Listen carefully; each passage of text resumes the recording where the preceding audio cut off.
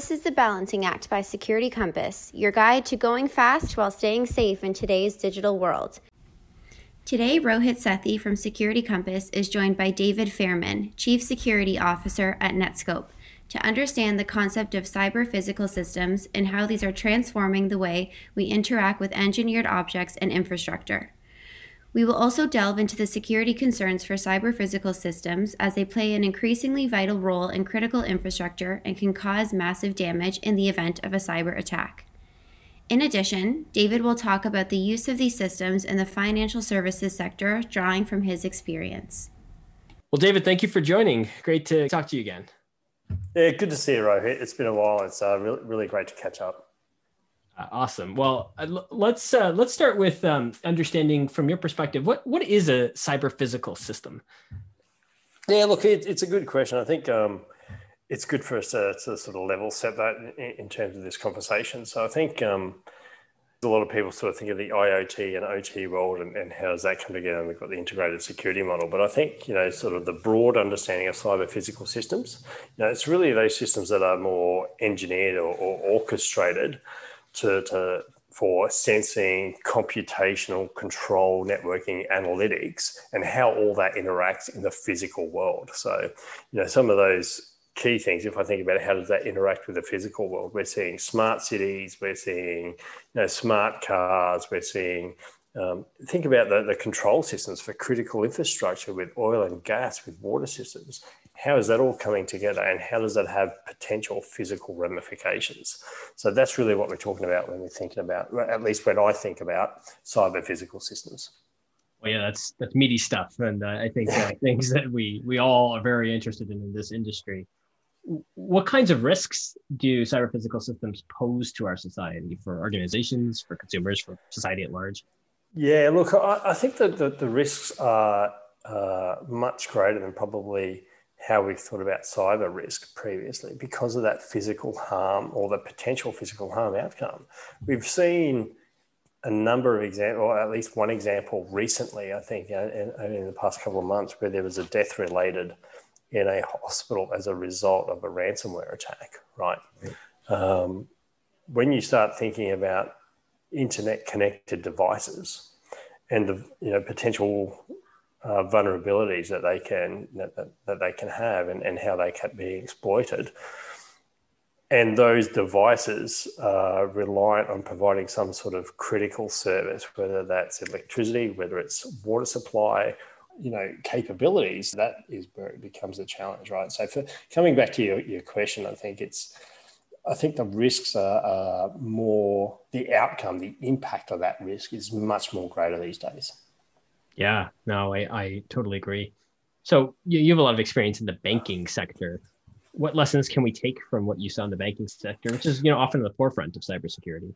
Yeah, that's a good point. It is, and I think there's a number of different things that we can learn about. One, I think financial services, to your point, often at the forefront. They have good methodologies, they have good processes, they have discipline and rigor around how they do certain things. At least, on the broadly speaking, they're probably the most mature in that space. I think that's what we need when we start thinking about these more, critical infrastructure related type systems. So how do we bring that level of rigor, discipline, framework, and best practice into the development and creation and support and operations of those systems, I think, is one thing. And I think probably the other big thing is the fusion centers. Right now, if you think about the banks, that there's been a big push in banks, and not just within financial services, probably some government industries and some other sectors, but particularly in the banks, around bringing their fraud, physical, cybersecurity,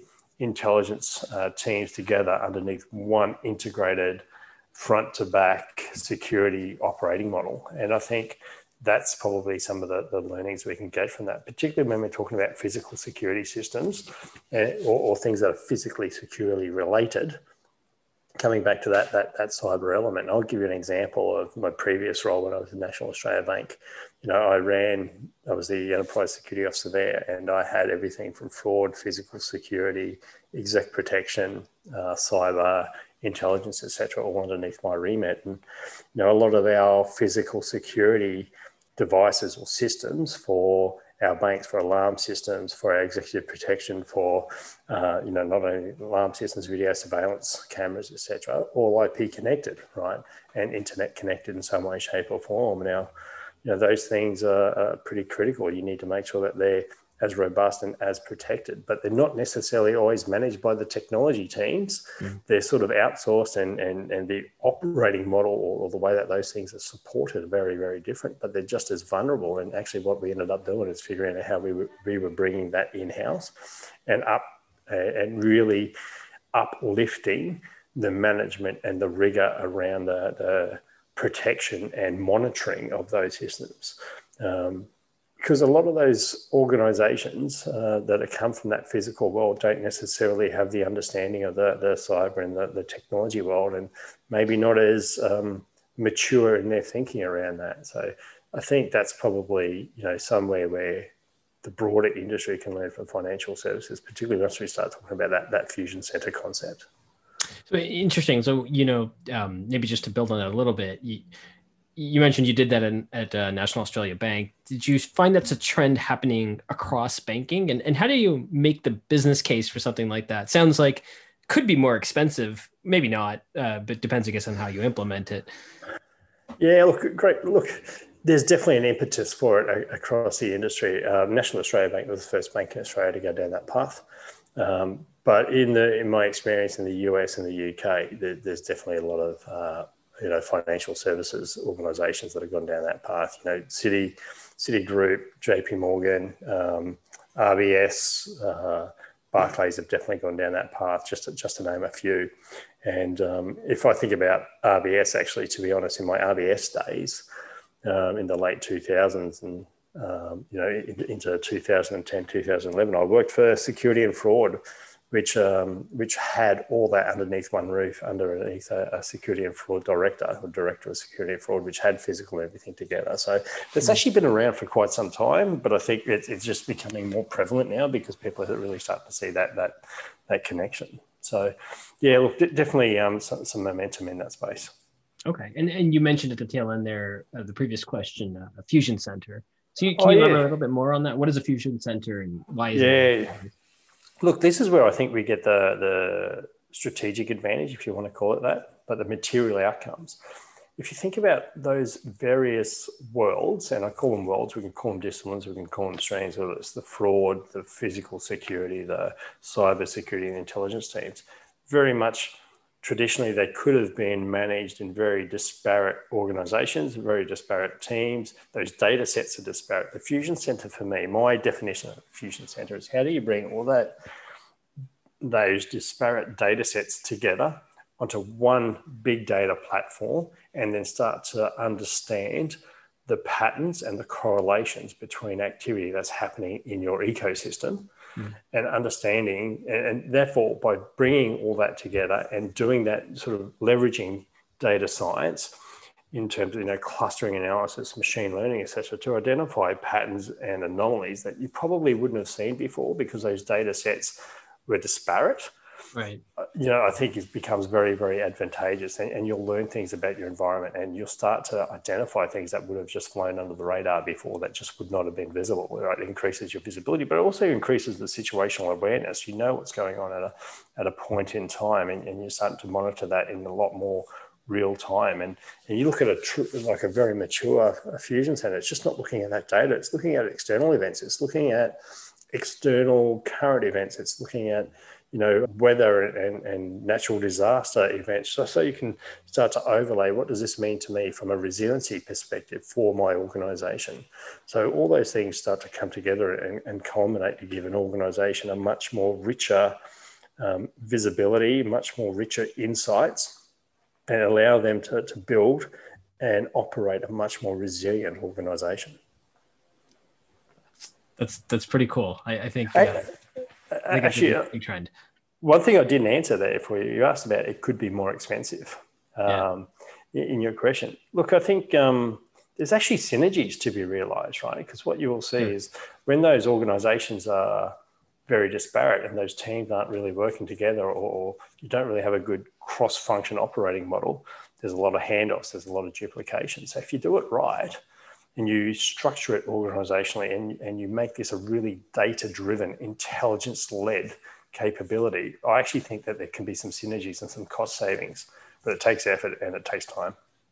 And it sounds to me like one thing it would definitely take is the right skills, which is probably one of the core challenges if you to get that done.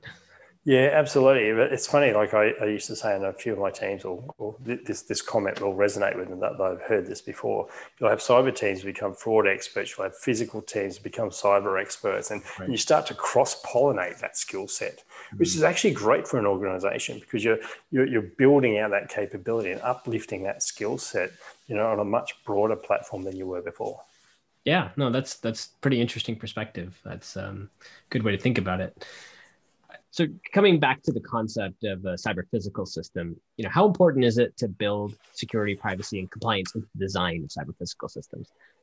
Yeah, look, I think it's more important now than ever before. And I think it comes back to the point I made at the start of the conversation, which is around, when we're talking about cyber physical systems, we're really talking about, the potential for physical harm, threat, life-threatening situations. I mentioned that example about where somebody died as a result of a ransomware attack in a hospital, right? We're talking about people, physical harm and potential life-threatening conditions.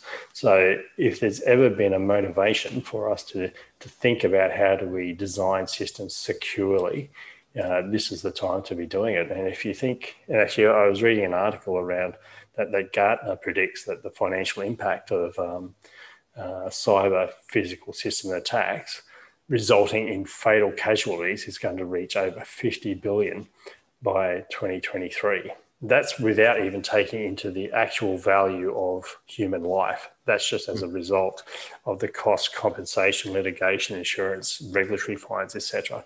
So that's something that we need to be thinking about as an industry, and making sure that we're solving for this more so than ever before. That's a big number. It is. And I imagine it's only going to get bigger over time. It's interesting to me, the whole concept of building security in as a need. We think about some of the other standards, laws, requirements that have come out over the past couple of decades. And this is maybe from my perspective, because this is the area I live and breathe on a daily basis, but it's interesting to me to see how many best practice standards and frameworks totally miss the concept of building security into products. And so, for example, I was talking to a regulator for a energy sector regulator, let's say, and it was a pretty critical energy sector regulator, and they had modeled their security program off the NIST cybersecurity framework, which is a really good, robust framework. Yeah, absolutely. Yep. Right. But it's about overall cybersecurity. And so, capability. It doesn't really go into concepts of product security, which I think is a relatively new emergent area. I mean, it's been around for a while, but it's starting to gain a little bit of I'd say independence from cybersecurity. So anyway, those concepts weren't introduced at all. And so there were people, introducing new standards to the energy sector. And, unless this is in the past few years, it's not decades ago, that totally missed this concept of that the products should be secure. Yeah. Look, I think you're right. I think there's definitely been a growth towards that. And you can sort of liken a good analogy is the Energy Star rating that you get for products, right? So this product gives you 4-star energy rating versus this product gives you a 2-star energy rating. So I think that product specific benchmarking or indication of standards, we're going to start to see that over time. And it's interesting. I was actually fortunate enough to be part of the Australian Cybersecurity Strategy 2020 think tank that was stood up here, and the Australian government's just released that, and part of those conversations in those workshops were around cybersecurity standards for products and what role does government need to play around that, and where does industry play a role around that. We're definitely starting to see that, and what we will see, I think it'll be the same thing as I said. Your washing machine gives you a 4-star energy rating. Well, your washing machine will start to give you a 4-star security rating, right? It's only a matter of time before we get there. Yeah, I agree. In fact, one of the things that's already happened is this concept of the ISA secure designation, the ISA 62443, and that's really the industrial IoT sector, which you're starting to see companies certify against that standard, and eventually you just won't be able to get customers unless you meet that minimum standard. And I think it'll be interesting to see how that gets regulated too over time, right? Yeah. So if you think of like California released a few years ago their IoT regulation, right? Yeah, that's right. But that was a little bit, I don't want to say loose, but it was nebulous in terms, it's like everything in terms of you have to provide reasonable levels of standards. So define reasonable. Let's define reasonable. What does reasonable mean? And that means different things to different people. These standards that you're talking about are going to that next level of detail. They're becoming very, very specific, right? Yeah. So they're setting a clear standard. And I think that's where it'll be interesting to see how regulation and industry best practice starts to converge and how that starts to come together over time. And therefore, it will change behaviours in terms of how products are built and how organisations think about that product design. Yeah, I totally agree. And I think absent of that, when I look at what happens in product companies, and it's not unlike the rest of cybersecurity, the whole concept of, line 1, line 2, line 3. If you don't have that kind of pressure from a business perspective, like a competitive pressure, or at least a very clear regulatory pressure, it's very hard for people in product security to push the agenda of changing process, for the sake of becoming more secure. That's not to say it never happens. It's a difficult uphill battle. It's a tough, exactly. Unless there's some sort of, something complying you or driving you to have to meet that standard. It's sometimes the greater good and the right thing to do doesn't always prevail when it means, speed to market. But because it's actually, you mentioned it's about a risk management framework, right? So, a good security person wants to fix everything, but there's also an element around, but what level of risk do we want to accept? Every organization will have a risk appetite in some way, shape or form, but there's certain things that will have much less risk appetite, and that'll be those things that result in potential physical harm. Yeah. Period. Yeah. It's a harder thing to put into those, quantitative risk models for sure. Exactly. Right. Awesome. Well, is there anything else you wanted to share here, David, from your perspective, your experience? No, I don't think so. I think it's been a great conversation. Thank you for inviting me to this, Robert. It's been fantastic. Likewise. Well, I really appreciate you coming on, and look forward to doing it again sometime. Talk to you again soon. Thanks. Can't get enough of the balancing act? Make sure to check out our website at www.securitycompass.com and be sure to subscribe to our channel for more episodes.